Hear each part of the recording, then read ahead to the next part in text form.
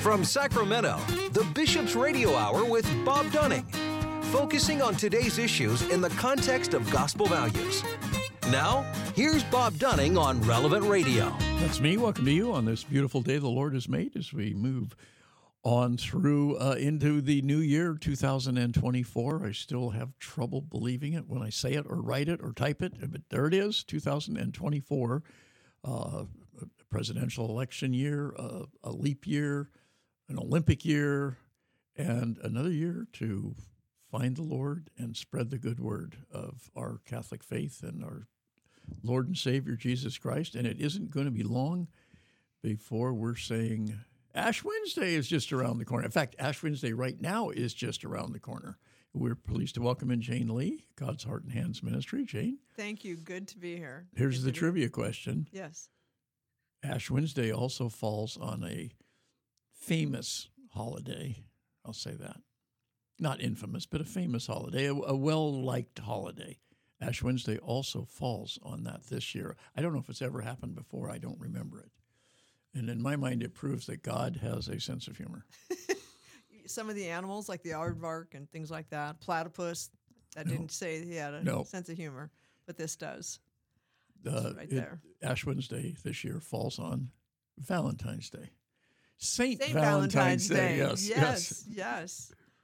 God's trying to teach us to love every day, isn't he? In all ways. It's kind of a, one is the beginning of Lent and the, sacrifice and charity and almsgiving, and the other is a celebration of love, I guess is a great way to say it. And this year it ends on Easter, so that's great. It starts on Valentine's Day and it ends on Easter this year, so that's great. Yeah. Very good. Although I already saw Valentine's Day in the stores about a week ago or so. Since October, I think. I think so. They're just going to leave it all out all year. So you're right about That's the Catholic probably faith. Valentine's Day for 2025 already. They've got everything else. Yes, and it always is an opportunity to learn to love more, and God's giving us all these chances and wants, is guiding us towards Him, shepherding us towards Him more and more. True. And then when you were talking about 2024 and not being able to believe it, remember the old days we wrote checks? How long it took us to shift to the new year. We were just in the habit of writing I bet 50% of checks in the first month were write checks anymore? I still write checks. Well, I love not as checks. much. Not as much. I don't love writing checks, but yes. I prefer writing a check. Mm-hmm. The rest of it, even that seems a little bit artificial. We've gone from coins, heavy coins, to gold bars and all kinds of stuff like that to, I never had a gold bar, but to cash, paper, and then to credit cards. And now it's just like automatic deposit of your paycheck and automatic this gets taken out and automatic that gets taken out. And it's like, there's no sense of any. And I notice it with the kids sometimes, that less of a sense of money because you go out to dinner and there's a credit card. Right. And you just sign something and there's no sense.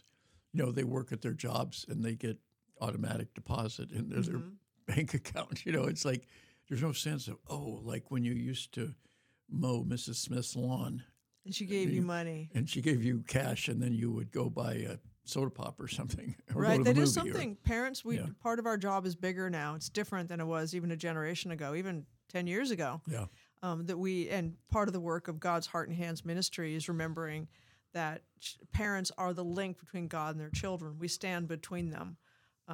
And so one of the jobs we have to do is helping children now have that sense of money because so much is based on it. Because you make decisions based on, because you understand the gravity of a meal that's inexpensive versus a meal that's expensive. And if it's a piece of plastic in both cases, children don't have any sense. It is. It's they paid for it the same way. Right. It's just you just put that card there and there it went. Mm-hmm. Whether you're buying a loaf of bread or a full basket of groceries. That's the exact same thing. Right. There's not peeling out the 20s. Yeah, there's not that physical and sense. And looking in your wallet, going, we're gonna have to put something back. Right. You don't. I remember those days. and it was purposeful because in that transaction we had the real experience of the exchange for our work. Yeah. And so we had a sense of that person works really hard for their money. Right. And this person, so I want to, like, I went to lunch with a friend a couple weeks ago, and it was just before Christmas, and I very well over tipped. And she said, well, this much, that's like $10 over what still is a nice tip, 25% tip. But it's like, it's Christmas. She's on her feet. Yeah. 12 hours at least. And so because I understand what that work versus money exchange is, but to show it to a kid, that's part of the challenge of being a parent right now in the modern era, is helping kids really get that sense of the satisfaction for work. The more lawns you mow, the more money you make, not the more plastic, the more digits and that on your connection plastic. between, I can remember buying a baseball glove when I was young, so I could Saving up for play it. Little League. Literally, in the old days, I think Walmart might still do this. It was something called layaway. Oh, Walmart still does it? Wow, that's great. I don't know if they do, Don't but know. I think they did longer than anybody else, where you actually, it would allow you to buy something that was on sale, and usually it was like maybe it was a washer dryer or that kind of thing, or a bicycle or something, and you'd go in and you'd make the agreement, and you'd let's say the bicycle was they weren't $100 in those days, but $100. And you'd agree to pay $10 a month for 10 months. And then you'd get the bicycle. You Right. didn't get it now. Right. You had to pay it off first. And they held it in the back And for they you, held it, and it had your name or at on least they it. said they did. Well, And it had your name on it. It was Yeah, they this- held it for you. kid, he's only got one more month. We better find a bike. And there wasn't any interest typically. Usually It not. guaranteed. Right. Yeah, but you had to pay for it first. And if you couldn't pay for it, then you did it on layaway. And it helped a lot of people, just like 30-year mortgages helped a lot of people buy homes who previously couldn't. Yeah. And that's part of our job as parents, is to help kids navigate, to get them ready and preparing over those years so that they can buy the house or live and manage a budget and understand how money goes. And it's not just symbols on a piece of paper. And so part of our job as God's heart and hands is not just preparing them for the adult world, but really what their purpose is in life and why God created them, and what our job long term is. And it's multifaceted, and that's where our faith is so rich. It's not only just the foundation for them in life, but it's the walls and the roof and everything they need to move forward. And one of the most challenging things in talking to parents is how to help kids navigate the rosary, how to sit still for it, how to help them really get it, stay engaged, for their attention span. And and children love stories. And actually we know that because from nursery rhymes to fairy tales to folklore and so on. All the movies are stories, and I would offer that even video games are stories. As much as there's other things that are going on with video games, there's still a story. Yeah. Children want to live in the Bible. That's how Jesus taught, right? The most complex spiritual concepts, philosophy, and so on, he taught through a story. And we can then understand the subtleties and how often we talk about, we can go deeper and deeper just into Mary and Martha, which wasn't just a story. It is. You're exactly right. The Bible is a whole bunch of stories, I mean, there's other things, obviously. There's a lot of teaching in there, and there's a lot of discernment. But ultimately, so many of the lessons are taught in a story fashion, a parable, if you will. From Mary, I mean, I know Mary and Martha, you come home from Mass, and it's like, we could talk all day about this. Right. And then as we get older, who's kind of whose side are you on, sort of, and or who do you imagine yourself to be in that situation, and then you just the woman at the well and the Sermon on the Mount and right and the Good Samaritan and fishes and the Good Samaritan in Cana and right. on and on and on, all these stories, and. It's funny because growing up with the term Good Samaritan, I always just thought of a Samaritan as a good person, you know, and there's even Good Sam clubs, Oh, that's right. you know, that help people on the road and things like that. And it's always had a wonderful meaning. And then one day you find out that there was more to that story than just this was the person who stopped. This was a person who was not held in high esteem in that society. Oh, that's right. You know, That's right. this was a person that we avoid this person. Right. And he's the one that stopped and helped the person. You know, it was like it was a double whammy when you learn. But when you, as a little kid, you're just thinking, "Oh, good Samaritan, yeah, I'll be a Right. good Samaritan and I'll help somebody." Right. And I honestly wonder if at the time they were, by saying the good Samaritan, like there was a good one, you know, talking about Yeah. referring to how much animosity, you would say, I or guess, prejudice. I don't know that animosity is the right word, but how they were viewed. Shunning, really. Yes, yes. And to have a good one was something worth putting in the title.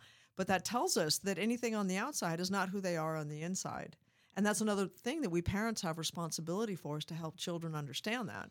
And really what matters is what's on the inside and Jesus how. did his best. I mean, he always, you know, exalted. He raised up, if you will, more than raised up, but used ordinary people, used sometimes despised people as examples of his love. Right. People very much unexpected. Yeah. Very unexpected. And he used, how does he say, it was in one of the readings a few weeks ago, using the weak to humble the proud. Yeah. You know, what we term to be lower, which are not, but to humble someone that considers himself Yeah, to I be mean, on blessed top. are the meek. I mean, Right. how many great philosophers or politicians or anything else have ever praised meekness? Not If you find one, let us know. not very Right. not very many. They praise strength and power and brains and physical skill, mental skill, Everything we see. money, Right. wealth. Rarely do you hear anybody praising meekness. That's true. It's very, you know, it's just very interesting. Every time I ponder all these things, it's a new opening.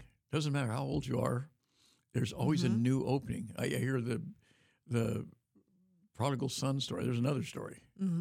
Yes. You hear that story, not differently, not like it contradicts something I remember, but it's richer the next time. And then I hear something even different or more Right. every time I hear that story. And then when you have children, we see it as we see it completely I didn't even differently. like that story when I was growing up. I'm going, that doesn't sound quite right. This kid went off and it didn't, you know, and he's getting a big party, you know. And then one day I had a son, and it just it bypassed the Changed. brain, you know. It Right. just, you know, Goes to the heart. straight to the heart. I go, oh, now I know what that one's about. Right. Right. And the suffering that father was going through, Yep. you know, an internal suffering. And of course, I see the Father as God the Father, Something waiting you for us realize to- later. That's yeah, true. We waiting realize for older. us to come back. And the party he throws of us. And what is it Jesus taught about? There's more celebration in heaven when a sinner turns around. One, yeah, Right. not the 99, the one. Go look Right. for the lost sheep. And so if we now as parents with the new year and reevaluating our lives and talking about New Year's resolutions, and anytime there's a big change, whether it's a change in the season or a life change, a change in job or a loss in job or a health issue, but New Year's consistently gives us a time for pause to reassess and like, how do we want this to be? What do we know now? How are we going to move forward? Anticipating whatever as much as we can, but it's always putting God back into the center of the family that makes the most difference for the family. It's the family that goes to adoration as often as they can between the dinner and bedtime, that 20 minutes in between, is they just have a different sense about them. They just have they're not as pulled by the world, and the parents are focusing on God. They don't have all the answers, but actually they admit they don't have all the answers, and that meekness, if you will, takes them back to God. And so when we do that with our children, we're combating the modern day, whatever plagues your family, the most we can by just going back to God and letting him be the fortress around you. And then he'll guide you and show you what to do. But then understanding, coming back to the rosary, we know it's so spiritually powerful. And then make us a children's story. You know, the wedding at Cana. Children love stories, and they can only think so much about it. They don't know a lot about the mysteries of the rosary. But just talking about the wedding at Cana, for example, and talking about the bride wearing a pretty dress at the wedding, and the food, the delicious meat they eat, and the desserts. You don't have to know anything about the culture to know that they probably ate meat and there was going to be sweets there. And so by talking about that, and they had music and dance because it was a joyful evening, and then expanding on it and just using the creative imagination and relating it to the children's world, and then what it was like to run out of wine.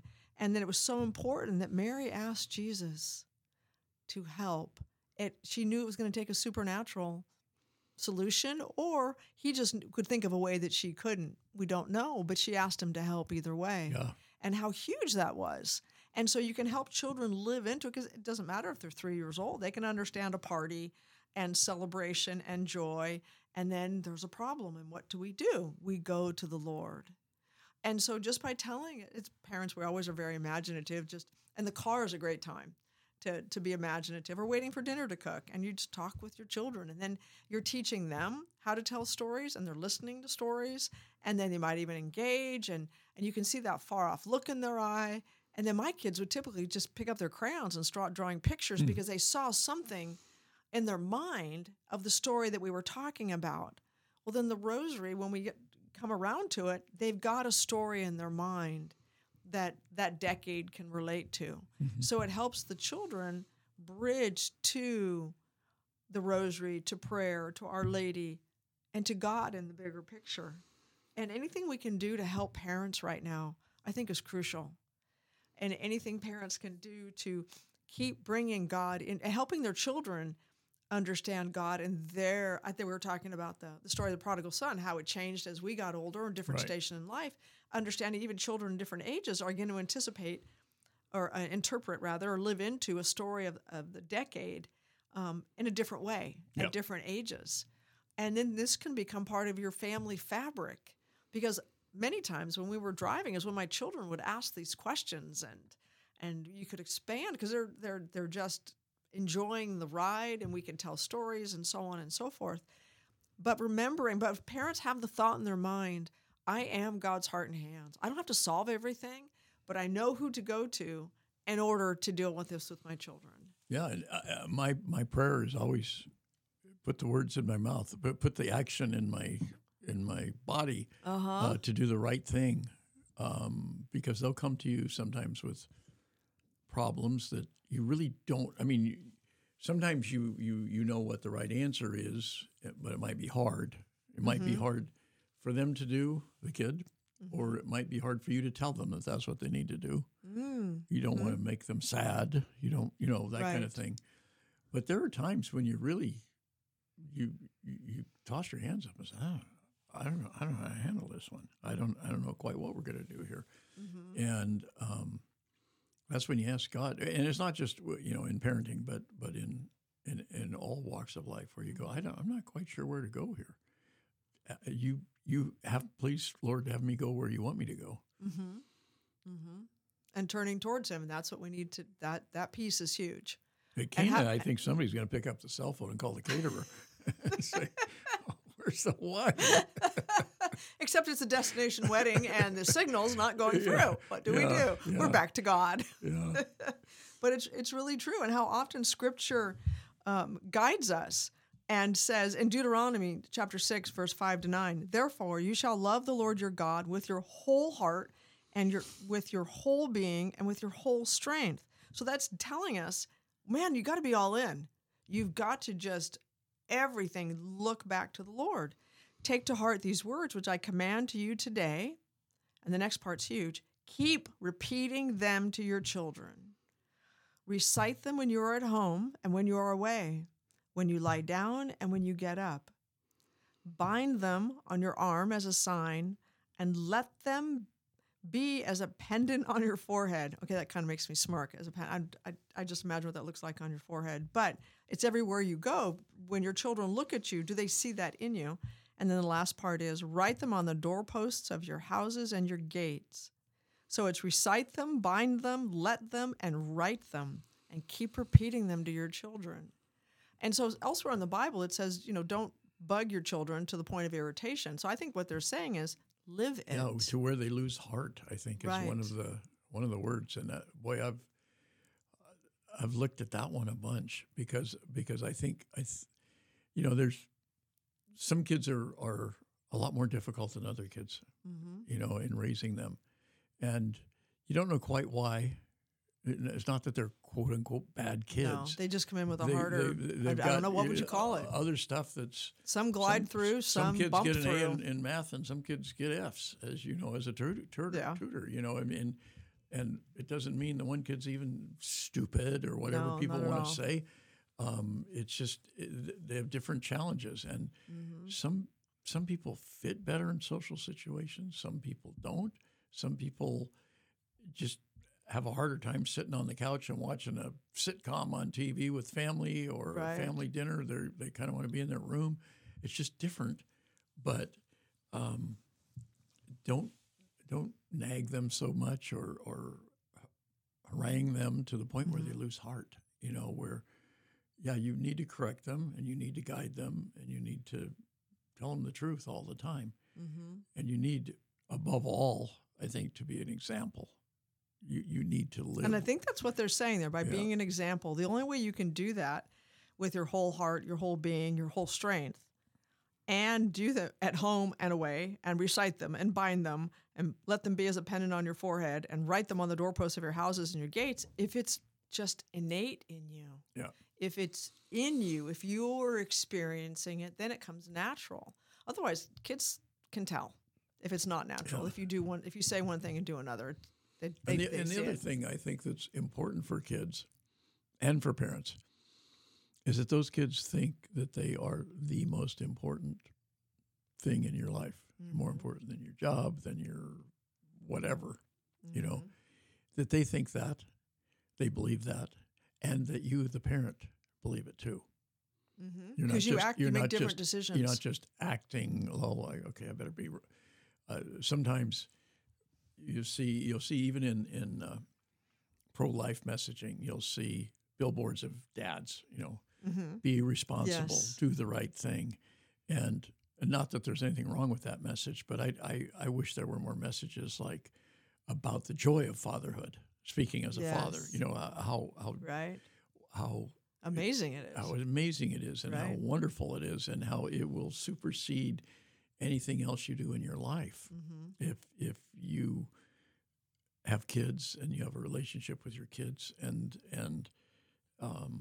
Nothing changes you like being a father.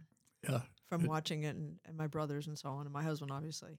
But nothing opens your heart and you experience emotions you just can't find anywhere else. yeah, and growth. ones you wouldn't know. I mean, it's hard to explain. I'm sure it was explained to me growing up about how important from my dad, from my mom. But I remember the very first child when, mom was being wheeled off into recovery and dad's holding the kid after they clean him up, Right. and slap him on the back and, do the little tests that they do now on babies. And I'm looking at this kid that I did not know an hour ago Right. and am right now willing to die for this kid. Wow, that's beautiful. And it wasn't any pat on the back kind of thing. Oh, Right. how noble! It was just an honest, overwhelming feeling. I would do anything for this child I didn't know an hour ago, Right. and Right. that's a gift from God. And there isn't anything else in the world that you will have that no, internal, visceral response. and especially with number one, had absolutely no money.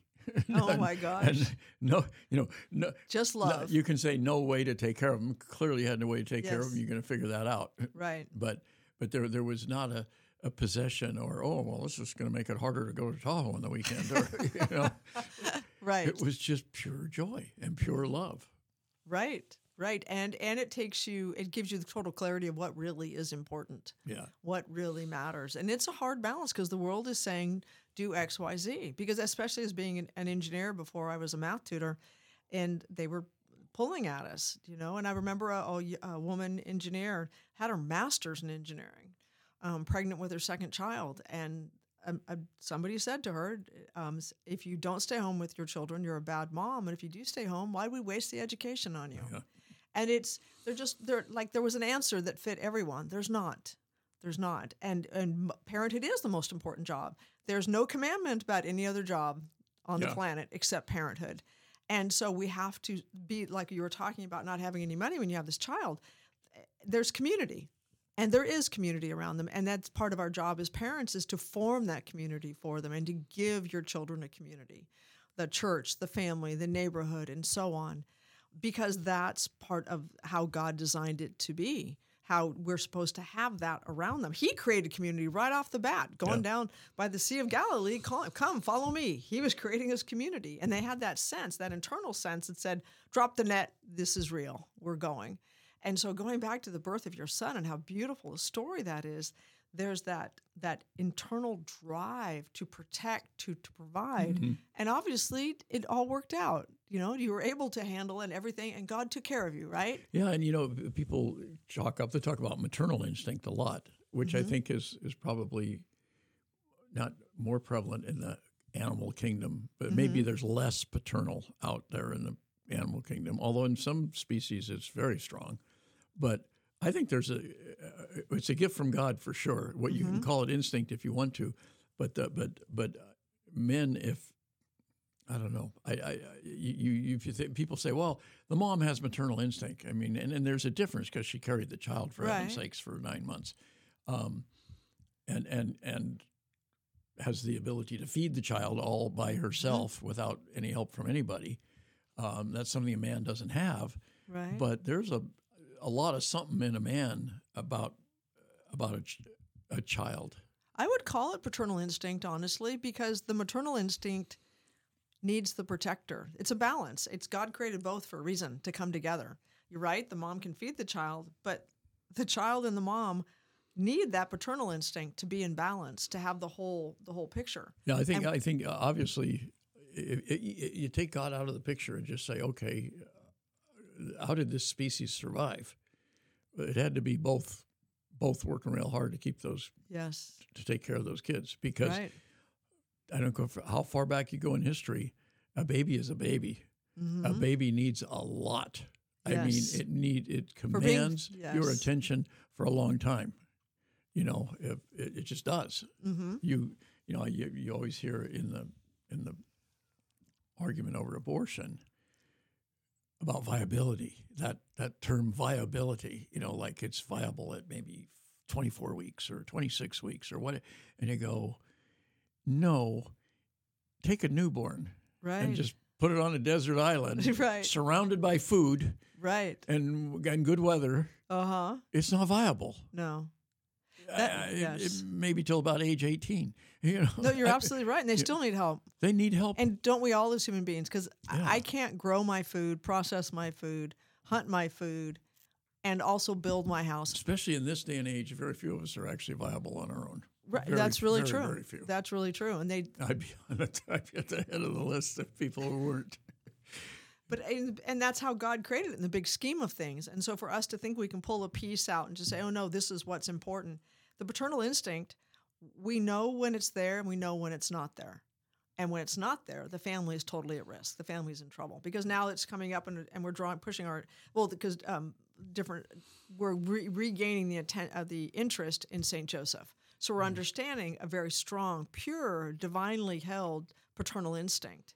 And he turned to God because it was a big deal. I mean, having to leave in the middle of the night and so on and so forth to flee to Egypt. He had the paternal instinct, but he needed God's help. And I would say that's still true today in the world. And to say that women don't need, and I've seen it, and I've ended up in those discussions, and that, well, I don't need a man to have a child.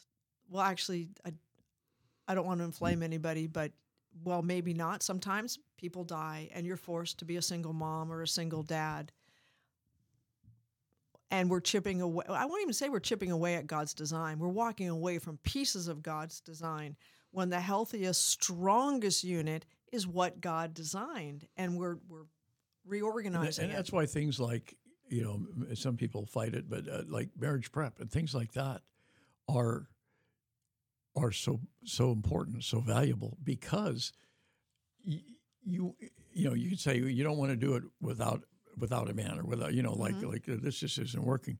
Well, you're trying to make sure that the person you marry, and it doesn't always work, the person you marry is the right person, is the one who would be a good father or a good mother or a good spouse, and I think that sometimes we rush so headlong into that, and you do find situations where through no fault of like somebody, I'm here, I've got the kids, I'm happy, I want to be a good husband, I want to be a good wife, where the other partner is gone, just gone. Right. And it happens. It happens, and those people, need our help too, and need our love, and and they need our the compassion, community. and they need the community. Yeah. And whatever the reason is, going back as long as man's been on the planet, that has happened in a community. It happened in our parish 50 years ago. The husband died at 40 years of age, and the mom was alone to raise 4 children. So the community gathered around her to support her. Yep. And that it happens, and that's what we do. And so, but parents are called, in recognizing that parents are God's heart and hands, that we are the 4th commandment. We are in that 4th commandment. First 3 are about God, bottom 6 are about human behavior. But in the middle it's telling us as humans we need to honor thy father and mother, which, in thinking about it, like you were talking earlier about going deeper into a parable when you get a different stage in life, looking at that commandment from an even older stage in life now, honor thy father and mother, is it not also possibly a guidance towards humanity to honor fathers and mothers? Because they are the building block of society. Children are formed, we know, within the first few years. Right. Who has their attention forms them for the future. And it's not an easy job. It's the biggest, hardest, most demanding job on the planet. You pick any job, and it doesn't stand up to be a parent, because they don't get you out of bed in the middle of the night. They don't keep you up for 3 days running when you didn't get a hot meal or a hot shower. When your child is sick, it's like you're sick. That's right. That's right. And you'll see those parents, and when they've got a child in the hospital, and you can tell the parent has not tended to themselves for a very long time because they're focused on the child. Nothing pulls you out of everything you expect from life to be there like being a parent. It is, I believe, and maintain the highest spiritual path there is. Because like you talked about, in a moment, how you felt for this tiny baby boy you were holding, there's nothing in your job I would offer that could shift you that fast as a human being. Nope. And people do that, and they yearn, and everything about it, how it changes that fast. And our son was similar in that he went, like yours did, or your youngest did, went into NICU right after he was born. I knew in that moment I was not going back to a 40-plus hour a week job. I was going to make any change possible, and I fully planned to go back at 6 weeks. But then seeing him on life support, everything changed. Everything changed. And that's what God calls us to. And like what you were talking about, how some kids have it easier or harder, parenthood is a job. Parenthood, we can define it. We can say what it does, and we can point to what happens when it's not done well. And when pieces fall out, families go into crisis. We can see it in society. We bear the brunt of it. I see it in education. I see it and it's not a matter of working parent or non-working parent, because we've always had working parents. Women have always worked. They were out in the field. I know grandmothers, actually one of them still alive, talked about birthing a baby and going back out in the field. My mom worked full-time with 5 kids, from the time we were little. But her emphasis was on the family. Yeah, she was a mom first. She was working nights. We didn't even know she had a job. Yeah, your mom was super mom, that's for sure. I don't know how she slept. But I don't think she did. No, that's a divine thing, where God just gives you the energy for what you need to be and where you need to be. The motivation, her motivation was toward her family, and she's working to help support her family, not to get ahead, to get even, just to get right, get just even, to keep it. Just don't worry about money in the bank. Just worry that we have enough to eat and we have enough clothes to wear and that kind of stuff. And never once was she absent. Do you know what I mean? Yes. Even though she's working full time. Mm-hmm. She was there, and that was her focus. You knew. And you know, that's not uncommon at all. You know. No, it brings this out of you. It brings this strength out of you. And then in the Gospel of Mark, chapter 10, verse 13, 14, and people were bringing children to him that he might touch them, but the disciples rebuked them. When Jesus saw this, he became indignant and said to them, "Let the children come to me. Mm-hmm. Do not prevent them, for the kingdom of God belongs to such as these."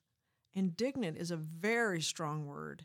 He wasn't just telling them, he was angry. It's a very strong word, possibly even furious at them for pushing the children away. Yep. And is that not telling us there's a lot in that scripture, again, unpacking scripture at different levels and over time, there's so much there. He became angry at the disciples and commanded them to let the children come to him. The children had a natural draw to him, Sure. and they got in the way. And he was, by saying, for the kingdom of God belongs to such as these. Wow, there's a whole lot there. And he says beyond let the children come to me. He says you have to come as a child. Right. And then we try to understand, don't we, as adults, well, what does he mean by a child? Do we have to be infantile? No. Do we have to let someone else take care of us? Well, God, but no. He's talking about that openness, right? That they're drawn to God, that they want nothing more than to move towards him and to move towards the Lord. And that's how important parenthood is to identify for children, where is God, what is of God, and to allow their impulses to draw them close to God and to support it and to protect it. Yeah, and you make the good point that honor your father and mother made it into the Ten Commandments. And I don't know what, people can say, well, these are the greatest things. These are the biggest things. You can say they're the Big Ten, but that's a football conference, but they're right. They're the, right. Follow these and don't worry about anything else. Yeah, there's a lot to that. Jesus says, love your neighbor as yourself and love the Lord thy God with all your heart and soul. That's the big commandment, not contradicting anything in the 10. And people say, well, there's all these other issues that aren't in the 10 Commandments. Why aren't they there? Well, I think most things known to man fit somewhere in those 10 Commandments, and maybe it's not as obvious, but there it is in the top 10. Right, and isn't it fascinating? Honor your father and mother. When we know God wrote the 10 Commandments, right? That after he talked about what our view of God should be, what our behavior should be, keep holy the Sabbath, and the attention turns towards humanity and how to behave, so to speak, and our behavior.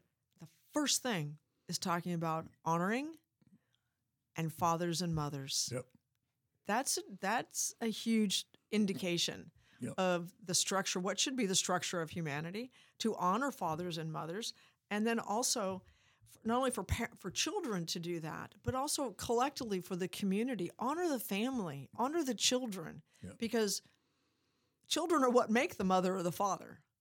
If you don't have children, biologically you're not a mom or a dad, so to speak, but the children can come to you through many, many relationships, but you're still being their mother or father. Yep. Mothers and fathers are of children. Yep. A father figure is of a child, and it can be an adult child. Even right down to, bearing false witness. You go, well, how'd that get in there? And you go, well, a lot of people aren't going to kill. Right. A lot of people are going to honor their father and mother. A lot of people are going to love God. A lot of people are going to not have we all fall short, but they aren't going to have a lot of trouble but they sure like to gossip about the people next door. Right. And it's just amazing. You hear something, and you don't even know if it's true, but you just hear it about somebody. You don't really know about them. Right. And you hear it, and you go, oh, man, that sounds terrible. Right. And you instantly, you can't unring the bell. You instantly think differently about that person. Right. And it can be 100% made up. Mm-hmm. And you could even tell That's the yourself, danger of oh, I just think they're exaggerating. That's how or they're dangerous it is, right? It's really destructive. Mm-hmm. It's if you want to put what are some of the highest crimes just in a moral sense, that's a big one. Isn't that and that's slander? why it's in there. Right. You know? Because because people don't go ask them. No. And we know of lives that have been destroyed by someone speaking. Yeah, and even if you only believe maybe 10% of it, you just have a little doubt. You're looking at them a little bit askance now, and Right. and especially if they're talking about a stranger. Oh, stay away from that guy. He's this, and this, and this. And, Right. he's going to cheat you out of all your money or so. Oh, gee, he seemed like a nice guy to me. I was just talking to him, but there must be something to it. Right. Right. And that's why it's so important, right? Why God made it as a commandment. Yeah. And that is something that, if backing up a level, that parents influence that. Oh, no, don't believe it just because someone said it. That doesn't mean that it's true. It's parents saying that to their children when something comes. Oh, I heard this about Johnny. No, we don't know that. And we need to give them the benefit of the doubt and so on and so forth. And how to deal. And that's one of the things we have to help them deal with is when gossip does come along their way. And it's hard. And parenting is getting... it's double-edged. It's not just when, just don't you do it, but how do you deal with it when it does happen? So it's not destructive in your mind, where you're because you're not consciously doing it. And you came upon this information, this whatever. It may be true. Who knows? Right. Or parts of it are true. Regardless, you didn't go out and seek this. This is just somebody said something to you. Right. And negative, obviously, a false witness. And it's human nature. You're gonna you just respond to it. And it's impossible to just go, well, I'm going to block that. I'm just going to completely block it because it can't be true. Well, you can't unring the bell, as they say in court, And so it's important never to do. It's to realize that it's important never to do it. And that's a critical part of parenting these days that we didn't have to deal with a generation ago, is because it can happen on social media and it becomes so destructive so quickly. Oh, now it's just unbelievable. Right. Yeah. And as parents, they have to be part of that. They have to pay attention. That's another threshold a parent has to stand on, is what are their children seeing on the social media and what are they participating in? You didn't have to do that a generation ago, but they're called to. If you're going to give your child that, how would you call it, that plateau and not protect it, and not pay attention to what they're doing, the damage is already being done. And we know of children that it's done grave damage to, that they can't overcome the social bullying. Talk about screen time itself being, a problem. I think it's much, much, much more what's on that screen. It's the content of that screen. It isn't just that you're looking at a screen for X, it's the content of it. Yes. Just like, your headphones, what are you listening to? And their brains are still forming. They're taking in the stories. And the human brain is wired by God for stories. And social media is stories. Videos are stories, and so on. And so you're giving it to them unbridled, not even watching it, not even knowing what's coming in. And we do have to step into that and when you give them a window onto the world, there's that piece of what they may look at, but what's going to come their way through other people that we just don't have insight into, that we now have to be involved in, because we're seeing it in the effect of bullying and so on, or people just spreading what they think is, oh, I heard this to one person, and then it gets spread quickly. And again, it's parents. It's a bigger job now than it used to be. Kids are vulnerable, but we're all vulnerable, right? I mean, if especially, with video and with cameras, and they're not just saying bad things; they're posting it. Look at this person, right? I mean, I remember reading a story about the ugliest person on earth. Oh my gosh! Yes, I know that story. Do you know that story? A woman. And it's just like, It's a heartbreak. Oh my gosh. She's a lovely person. Yeah, and but how someone could do that? Putting pictures of her, and just saying this is the ugliest person on earth. Actually, I would venture that person is actually. Yeah, They just did that. And ugly on the inside. Why would anybody want to do that? I don't know. But beyond that, the real person on the other side. And then there's all these gradations of it. People are doing it to kids in junior high school, Right. young teens, saying stuff that even a successful, quote unquote, successful adult would have trouble handling if they went online and read, this is what people are saying about me, right? Or even about how I look, right? And it's very hard on a young adult to have this go on, and that's what you're seeing. I mean, teen suicides based on that kind of thing. Mm-hmm. And it's huge, and it's a bigger job for parents these days. And so when I see kids get a cell phone, they're if you want the safety piece of it, which parents do, then get a flip phone. So you think it's necessary. Can you still buy a flip phone? Yes, you can actually. My kids make fun of me when I pull out my flip phone. Yes, you can.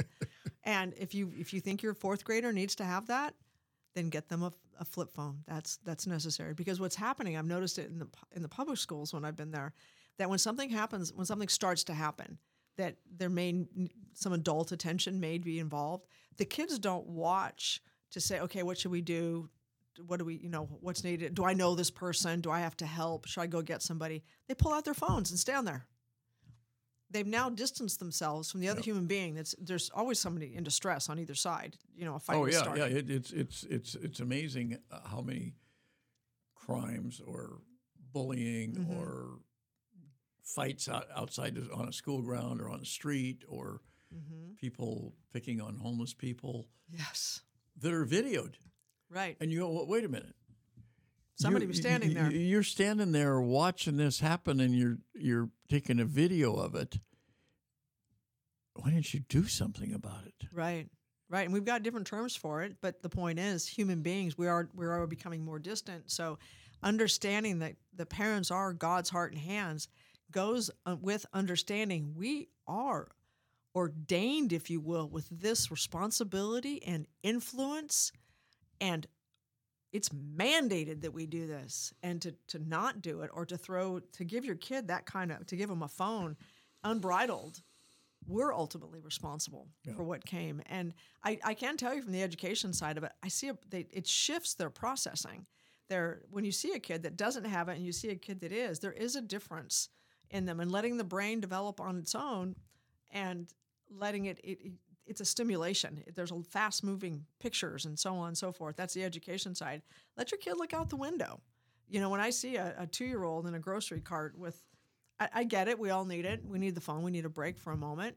But language, they map language by listening to us talk, by getting them engaged in what's going on and understanding the shopping process and color and texture and what the product is. It's part of humanity. We're helping them learn about their humanity rather than just an image. Well, the jury's still out, as they say.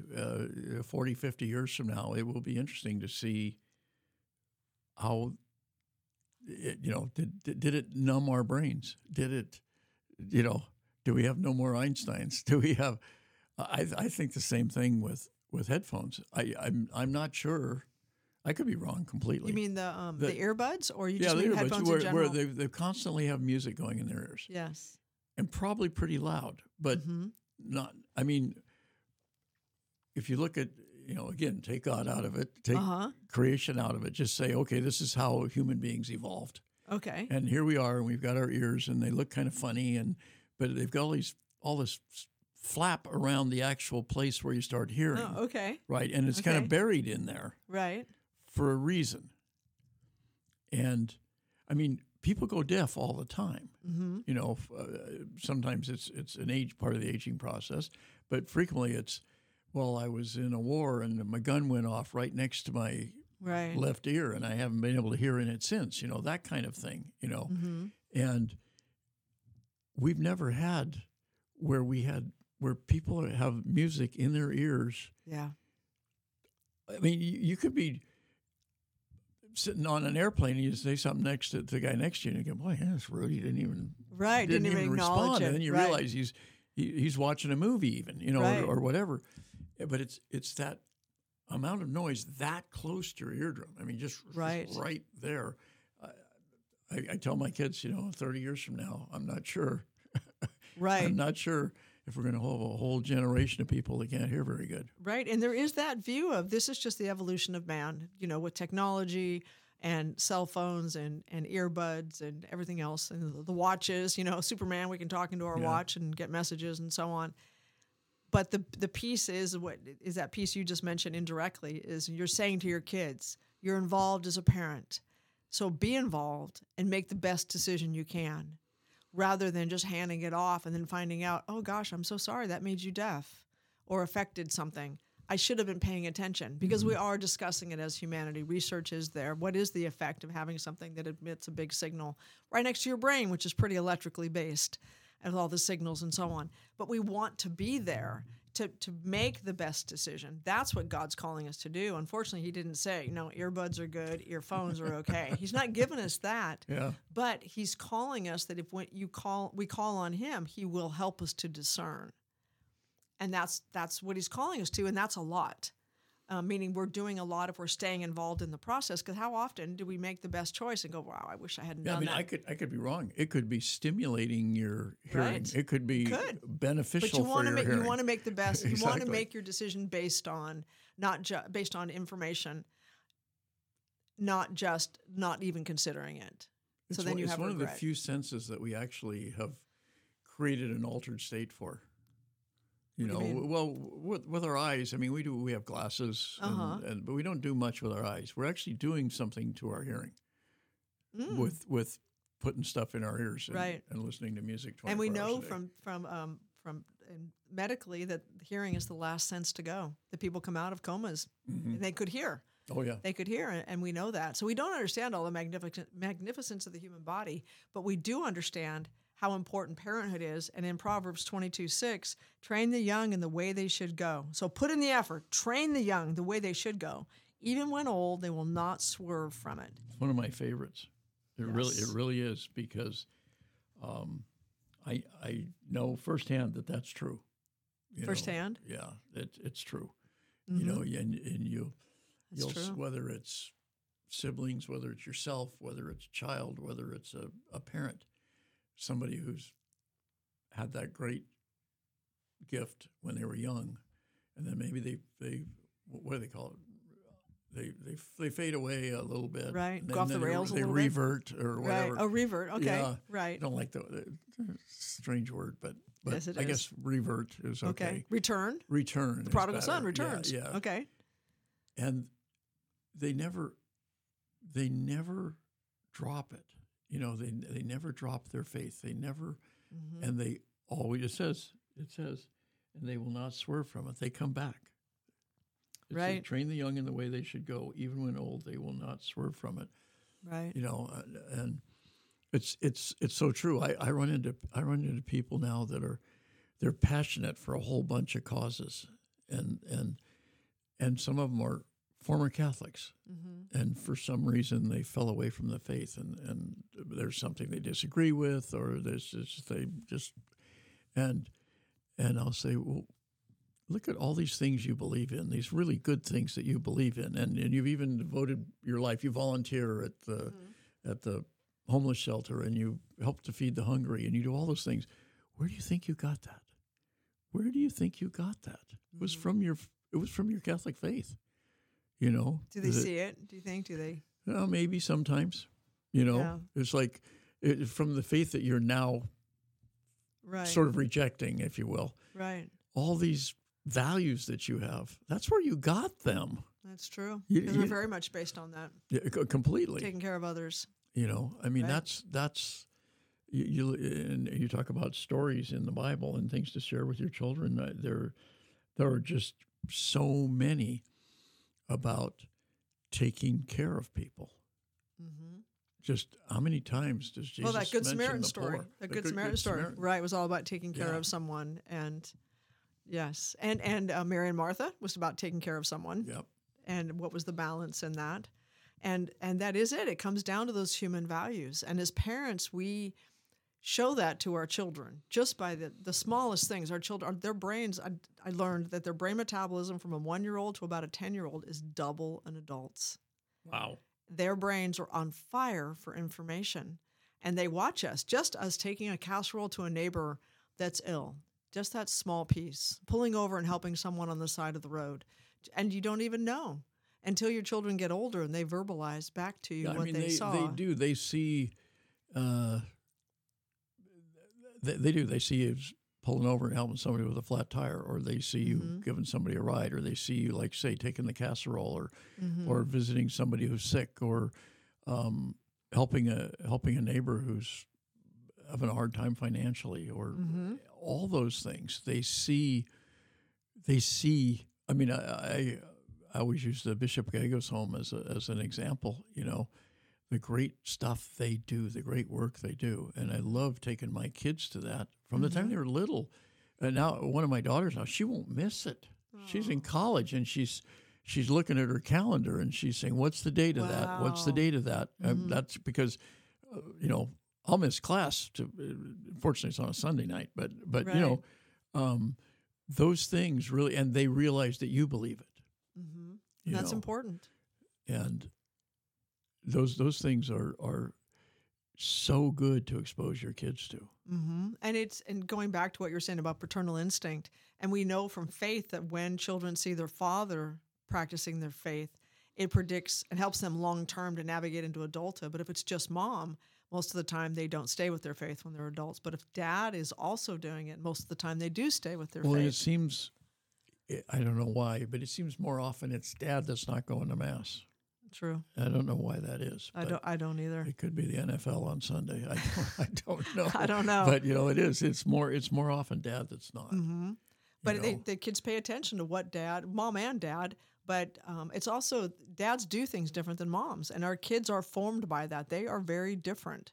Yeah. And they've done research, and they've seen that babies laugh in a different way when dads are coming into the room because they know it's different than when mom's coming in. There's still that spark when mom comes in, but they learn quickly, and we're different. It's a complement that supports humanity. And now I understand more as I get older why they say and how the family unit is the building block of society, because society is formed by what goes on in the family. Yeah, absolutely. Jane, always a joy. Thanks so much. Good to be here. Thank you. God's Heart and Hands Ministry, Jane Lee.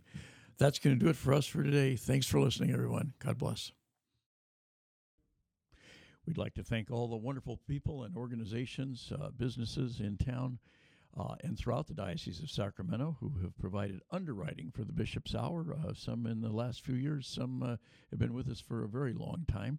If you would like to be an underwriter for the Bishop's Radio Hour, it's a wonderful opportunity to support this mission and also to support the diocese and also to get some recognition for your organization or for your business. The easiest way to do this is to give us a shout, send us an email, radio@scd.org, and we can give you all the details about helping to underwrite the Bishop's Radio Hour. Again, that's radio@scd.org.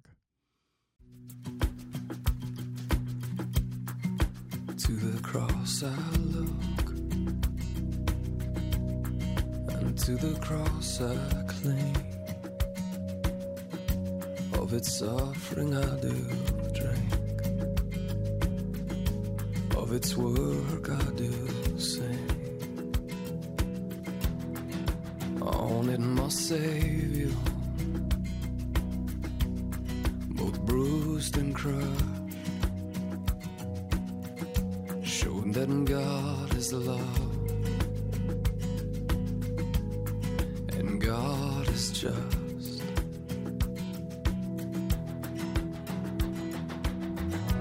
At the cross you beckon me, you draw me gently to my knees, and I am lost for words, so lost in love, how sweetly broken, holy surrender.